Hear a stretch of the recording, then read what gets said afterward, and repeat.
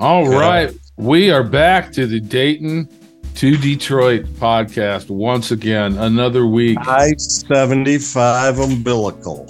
That is a truer statement who's never been made. How you doing, Doc? Doing great. Enjoying the December weather in Detroit. We got no snow. It looks like fall, not winter, but that's okay. Yeah, we got it's a little wet out today. But it's mushroom foraging weather. A little perfect. Warm, I mean, for December.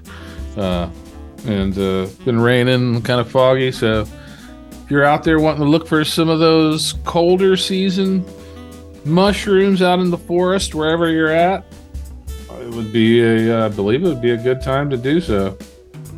What's our temperature at? Yeah, it's going to be like in the 50s this week. So we'll see. It's a little colder in Detroit. We were Thursday. We're at 46 now, so Thursday, not quite mushroom foraging, but today we're probably 10 degrees colder than you are. Yeah, that's about right. Yeah, Aristotle and I had breakfast a little while ago. We had an interesting discussion going on. One of the things I'm fascinated about is that the ancient Greeks saw themselves as the children of Cain from the old Cain and Abel story. Mm-hmm. And the British government and the Greek government are, as we speak, embroiled in a bitter dispute over the carved marble frieze of the Parthenon that the Brits took home to London over 100 years ago, and the Greeks would like it back, and the Brits said no, we finders keepers. And the thing about it is that the carvings that were displayed on the end of the Parthenon, they were brightly painted, and they were essentially a comic book representation for any illiterate Greek to walking through the Acropolis to look up and say, oh, that's who we are, that's where we came from, this is our story. And it's the same story that's told in the book of Genesis in the Bible, but told from the other side. The serpent told Adam and Eve, you are free, you are not slaves of Yahweh. And furthermore, here's knowledge. Here's the knowledge of fire. Here's the knowledge of metallurgy. And so, Lucifer, Marduk, Sisyphus, Prometheus, giving humans their freedom and giving them knowledge. That's who the Greeks believed they were. So it's the same story told in the Bible, but from the other side.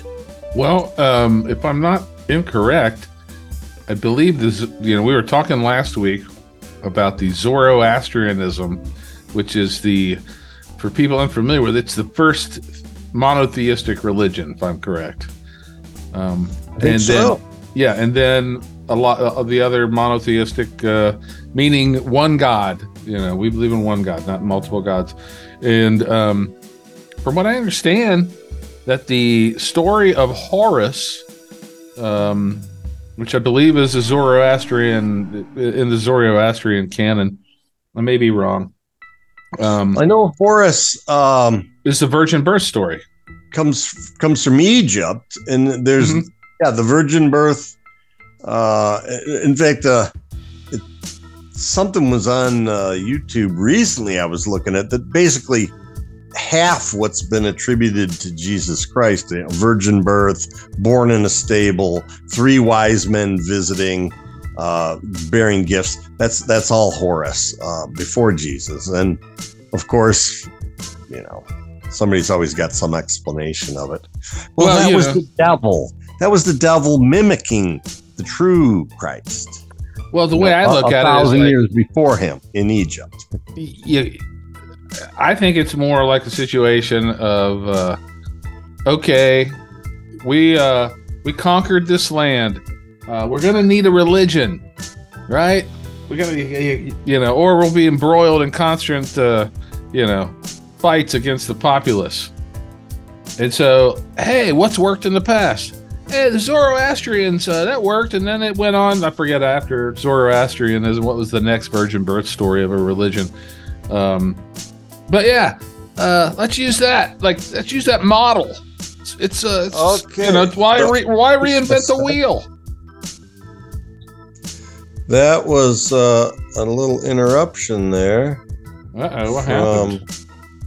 Our friend who... Are you in a position to be able to text him the link, the Zoom meeting? I will text it to you. How about that? Okay. And yeah, just because I don't want to say anything, Sure. You see something, say something. Yeah.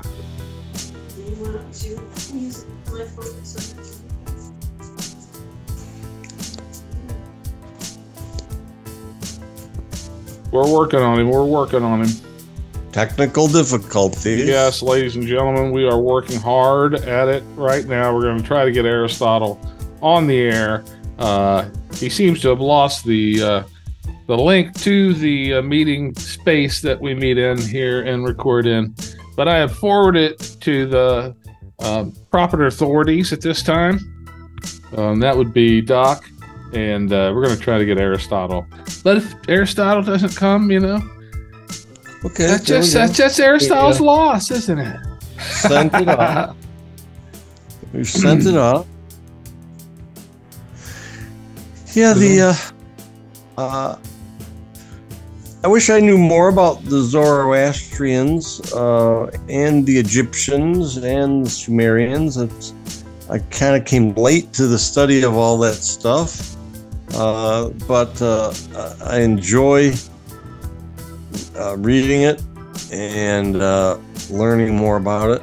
And there's certainly a lot to learn.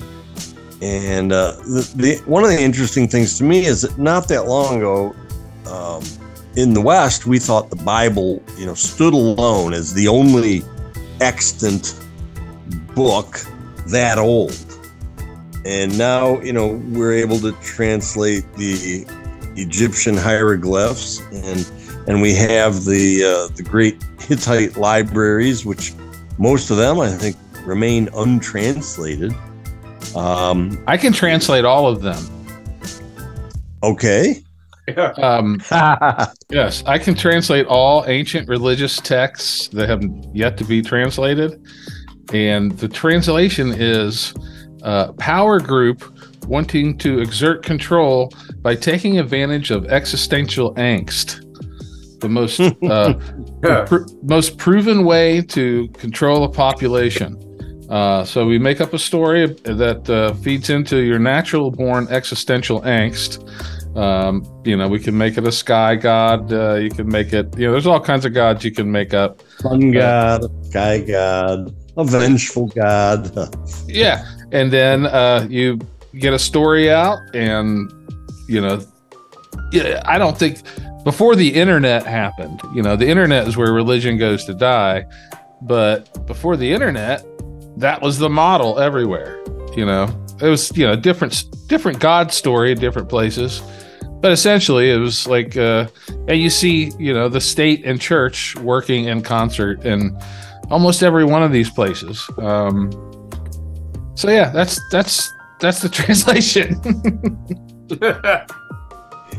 Well, I hope it's a little more nuanced than that, but Me too, but gotta give you the preponderance of evidence is on your side. Mm-hmm.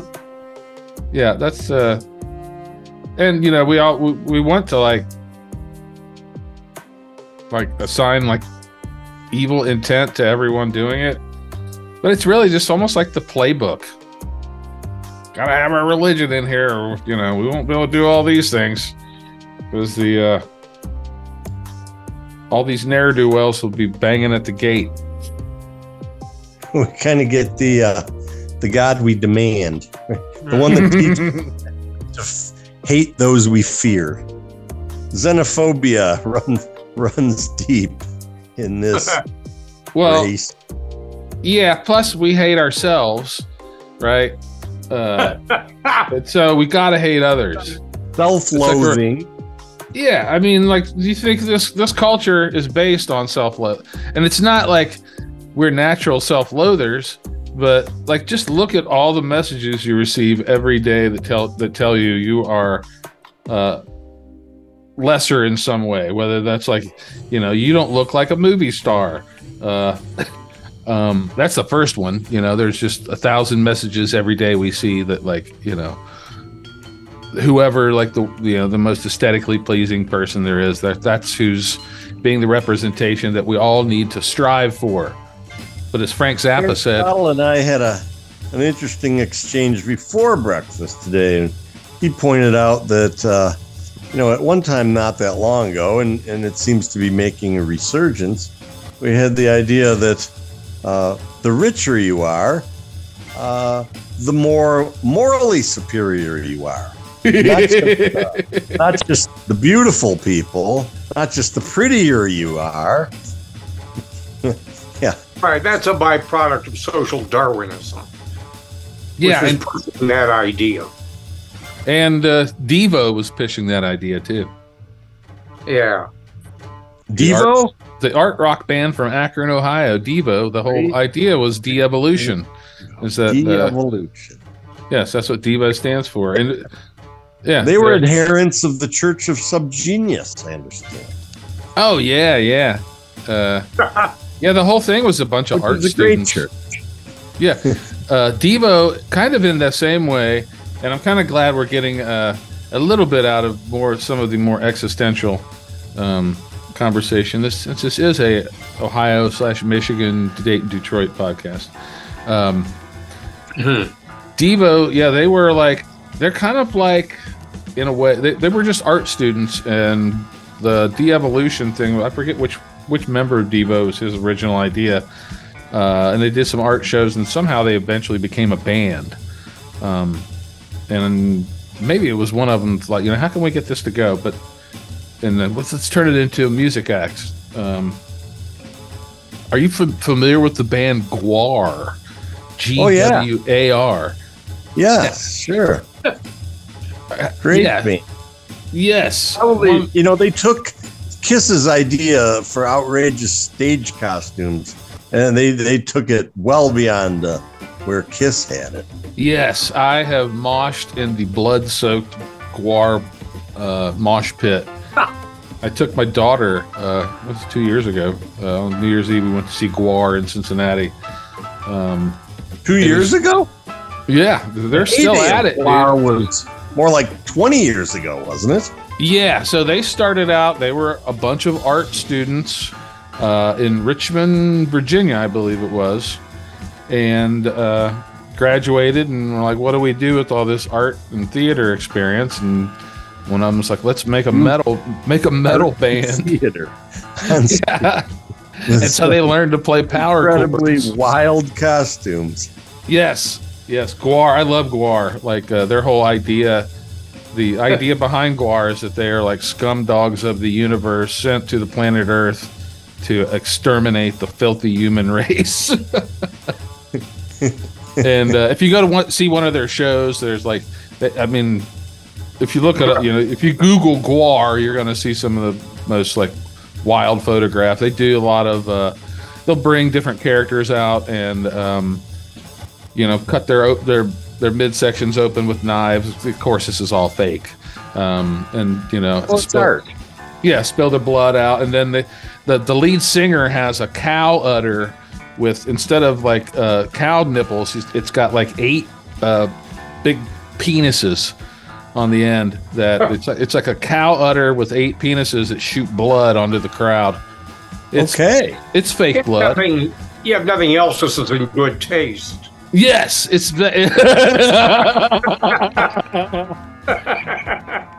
But the energy at a GWAR show is great. Everyone loves each other. And you and your daughter went to GWAR recently. Yeah, 2 years ago. 2 years. And she loved it too. She was like, "This is great." Dad. Yeah, a cow udder with 8 penises spewing blood upon the audience.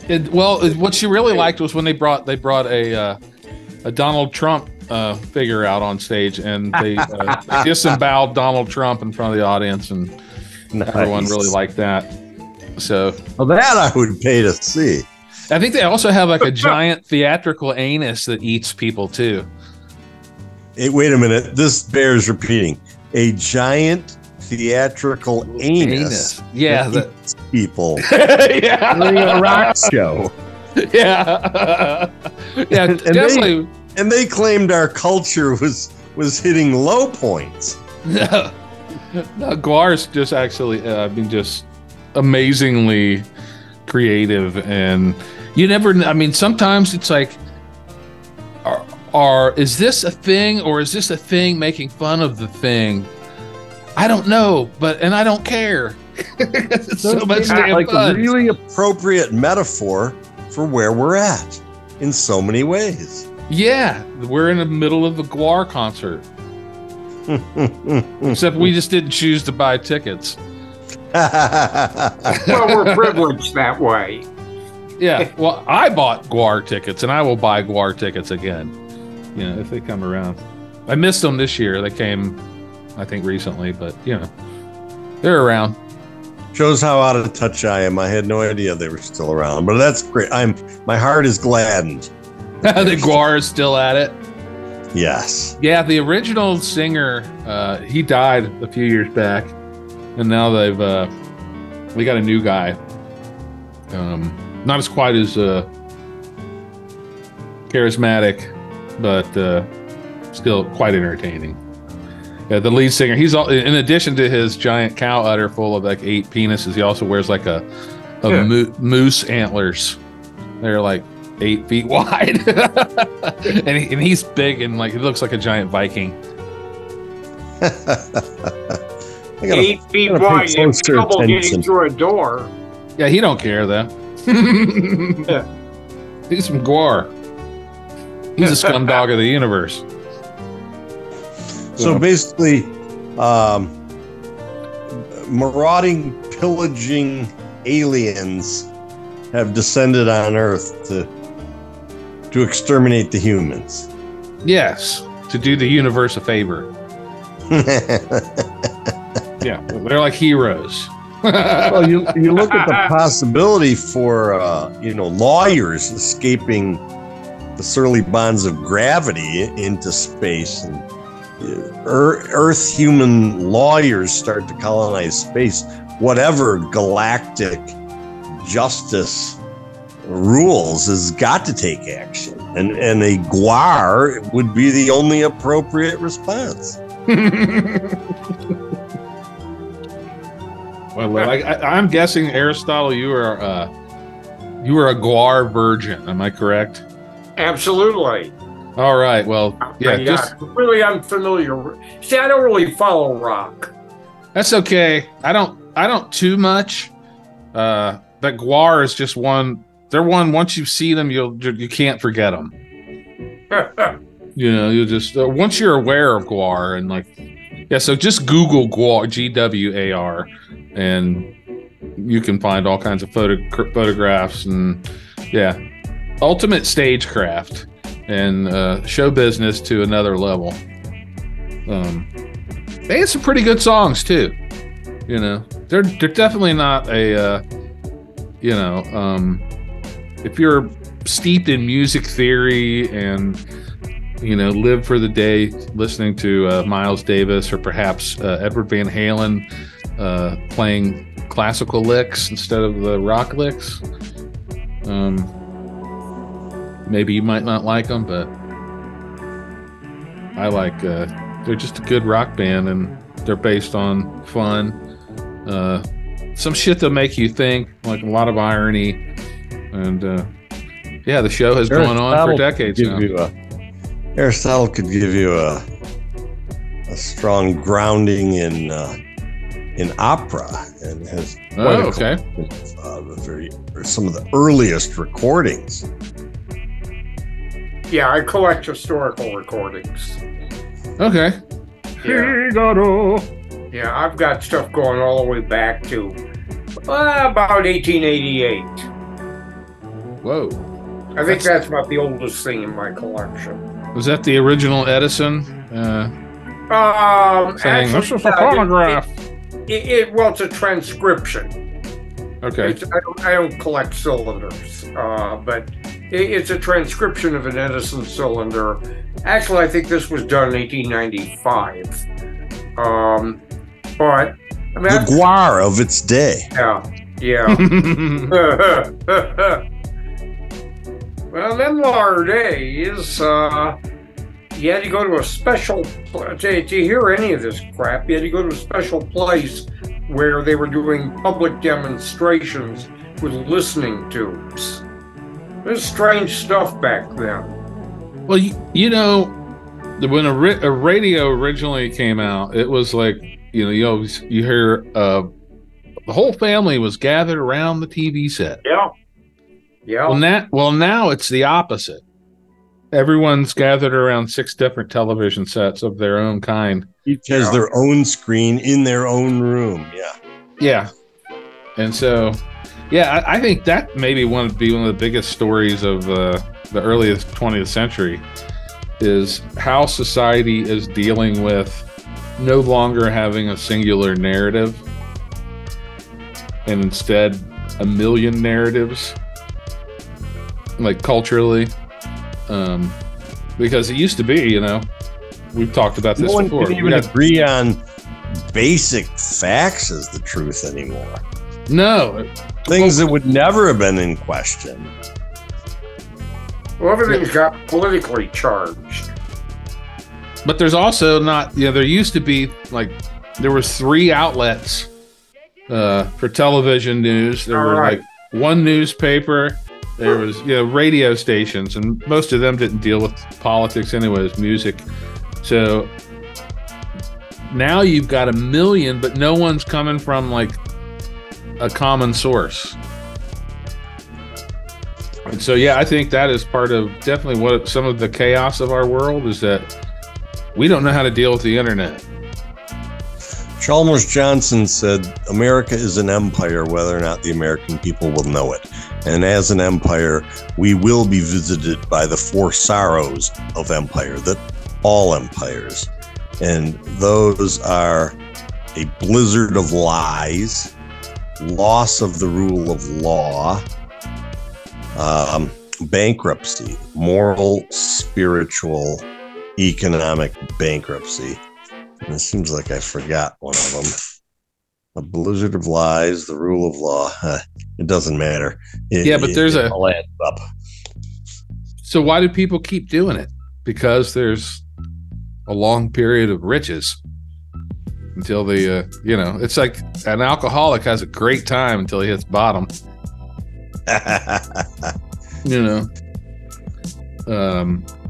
Empires arise. There seems to be no impetus for a rising empire to restrain itself.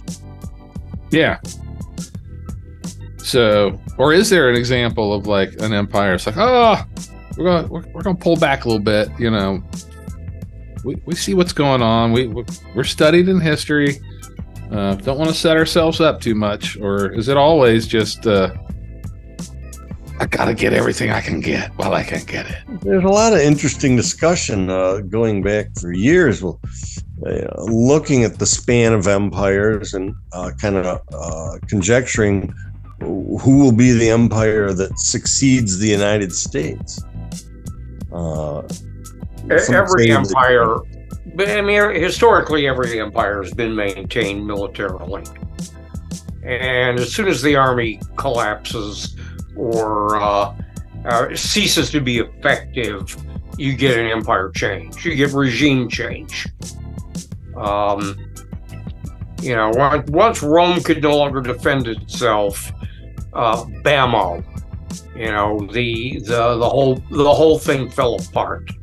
And it was the same thing with the Athenian Empire to the extent that it had one. Egyptian, Babylonian, Hittite. One thing a lot of people have not actually noticed is the United States Navy, which had maintained a hegemony of the seas since World War II, is basically giving it up. We are we are no longer going to police the world's sea lanes. And that is what made global trade possible. So when did this happen? Alone, when did this happen? Yeah, when did the last 20 years? Because I just heard Lloyd Austin talking not too long ago. I believe he's the head of the Joint Chiefs of Staff right now. That Secretary of Defense. That part of the U.S. mission. Yeah, that part of the U.S. mission, as it has always been, and he was really saying this, like he's saying the loud part or the quiet part out loud, was to keep lanes of commerce open in the world. And that's basically he can say it, but it doesn't change the fact that we can't build ships anymore. And who can? The Chinese. We've been eclipsed as shipbuilders by the Chinese, by the South Koreans, by the Japanese, and the U.S. Navy has a real problem procuring working warships. We have just commissioned the first of our new generation of super carriers, the USS Gerald Ford, and guess what? It doesn't work. It cannot sustain flight operations. It's got a system of electromagnetic launchers that replaced steam catapults, and they break down all the time. And unlike a steam catapult, when the EMALS launcher breaks down, everyone on the ship goes down. So the USS Gerald Ford is unable to sustain the kind of numbers of flights that are required for an aircraft carrier to operate. It's a gigantic scandal that basically nobody knows about. No one's paying any attention about. Donald Trump denounced it and spoke the truth and said the ship is garbage. It's the most expensive ship we've ever commissioned. It's only one of a whole series of absolute disasters. The United States Navy is, by and large, unable to buy warships. You have to wonder why this happened. Yeah, wonder why this happened. And to me, I look at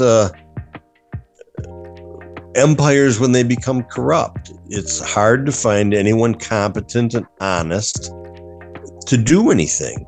The navy of the emperors of China fell into disrepair because the Dowager Empress spent all the money allocated to maintain the navy on palaces and parties.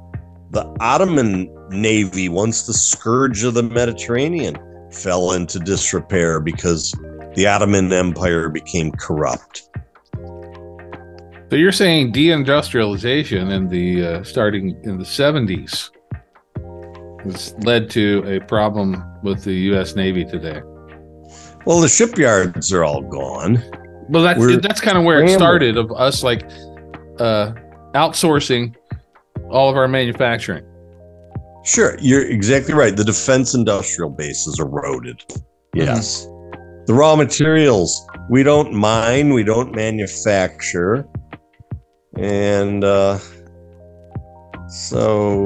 cost of building a ship in an American shipyard is now so high. But then the Navy procurement system is so broken, and it's between the Navy, the Congress, and the shipbuilders. Don't expect that to get fixed then. They built a class of small warship. It was going to be crucial to our Navy. The LCS, the Littoral Combat Ship. It is an unmitigated disaster. They're universally known as the little crappy ship. And they're flushing them out of the Navy. Ships 5 years old. They're utter garbage. They built two of them to two totally different designs. And they were supposed to buy, 30 of each design. They're both absolute garbage. But you knew, if you were reading and looking, they knew they were garbage when they set out to buy them.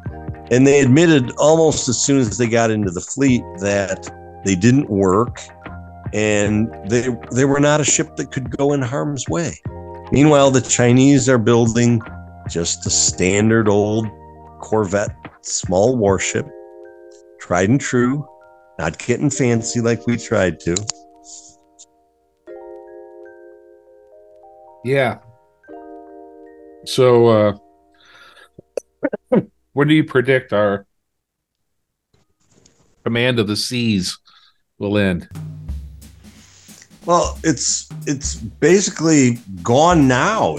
We just haven't seen any horrific consequences from it. But we wore what Navy we did have out during the 20 years of war, and our ships are old, they're worn down, and the U.S. military has a real problem with recruiting right now. Yes. It's down like 15%, I do believe. And a lot of reasons for that, but the biggest one I see, is like a lot of kids going in right now, they saw what happened to their parents or their parents' friends growing up who were involved in the military or had, a loved one in their family.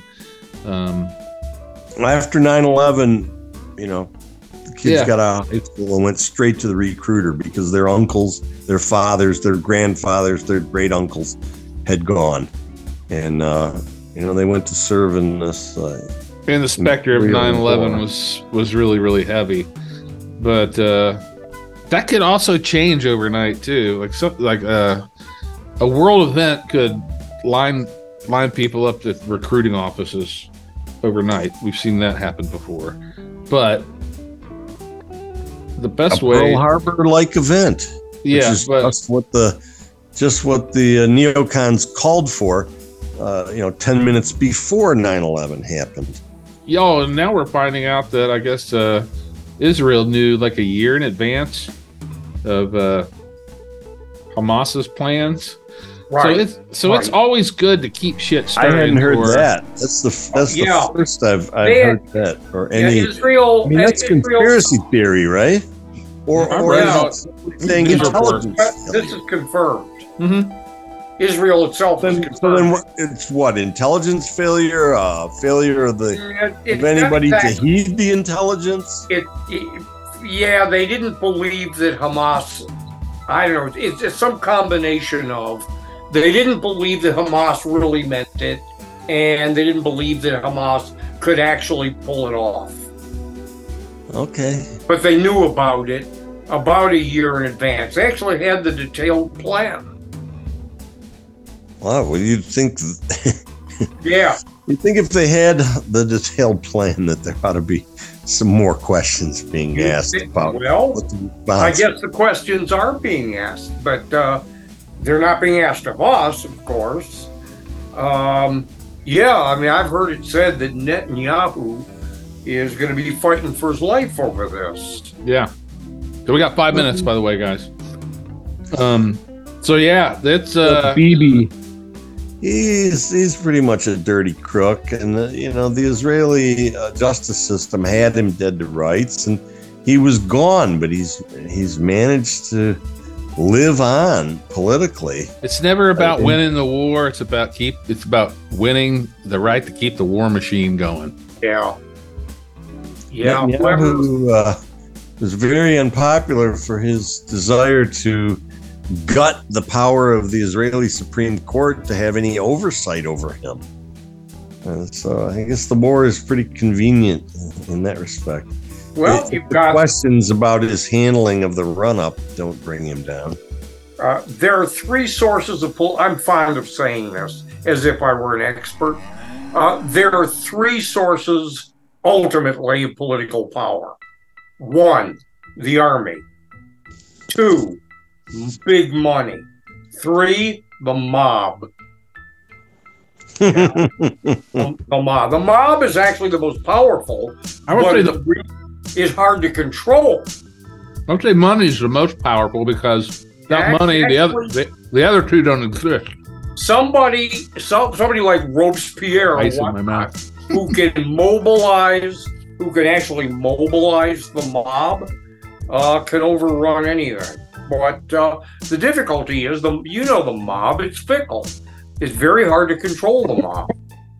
I mean, really one of the few guys who sort of managed to do it over the long run was Fidel Castro. Well, you have to connect a lot of disparate mobs, right? Yeah, so, I know. Yeah, Right. every ethnic Right. group or whatever interest group has its mob. We talked about one of the earlier episodes about the Appalachian mob Yeah. in Dayton, and it's just because there's a lot of Appalachians here, like who moved, and I'm sure there's like a Lebanese mob in Dearborn. Or I think you're on the wrong mob. He means the rioters in the street, not the mafia. Yeah. Oh, well, that too. Okay. Yeah. No, yeah, that's right. It's a popular mob. It's not an organized crime mob. Okay. Organized crime mob is more like big money. Yeah. They're an ancillary to big money, Yeah. I think. But the other one is the army. You know, if you control the army, that's a route to political power. Well, if the mob is swayed by a demagogue and takes control of the streets and overthrows the government, frequently it's going to take the army to come in to restore order. That's true. But if the army doesn't wind up making common cause with the mob.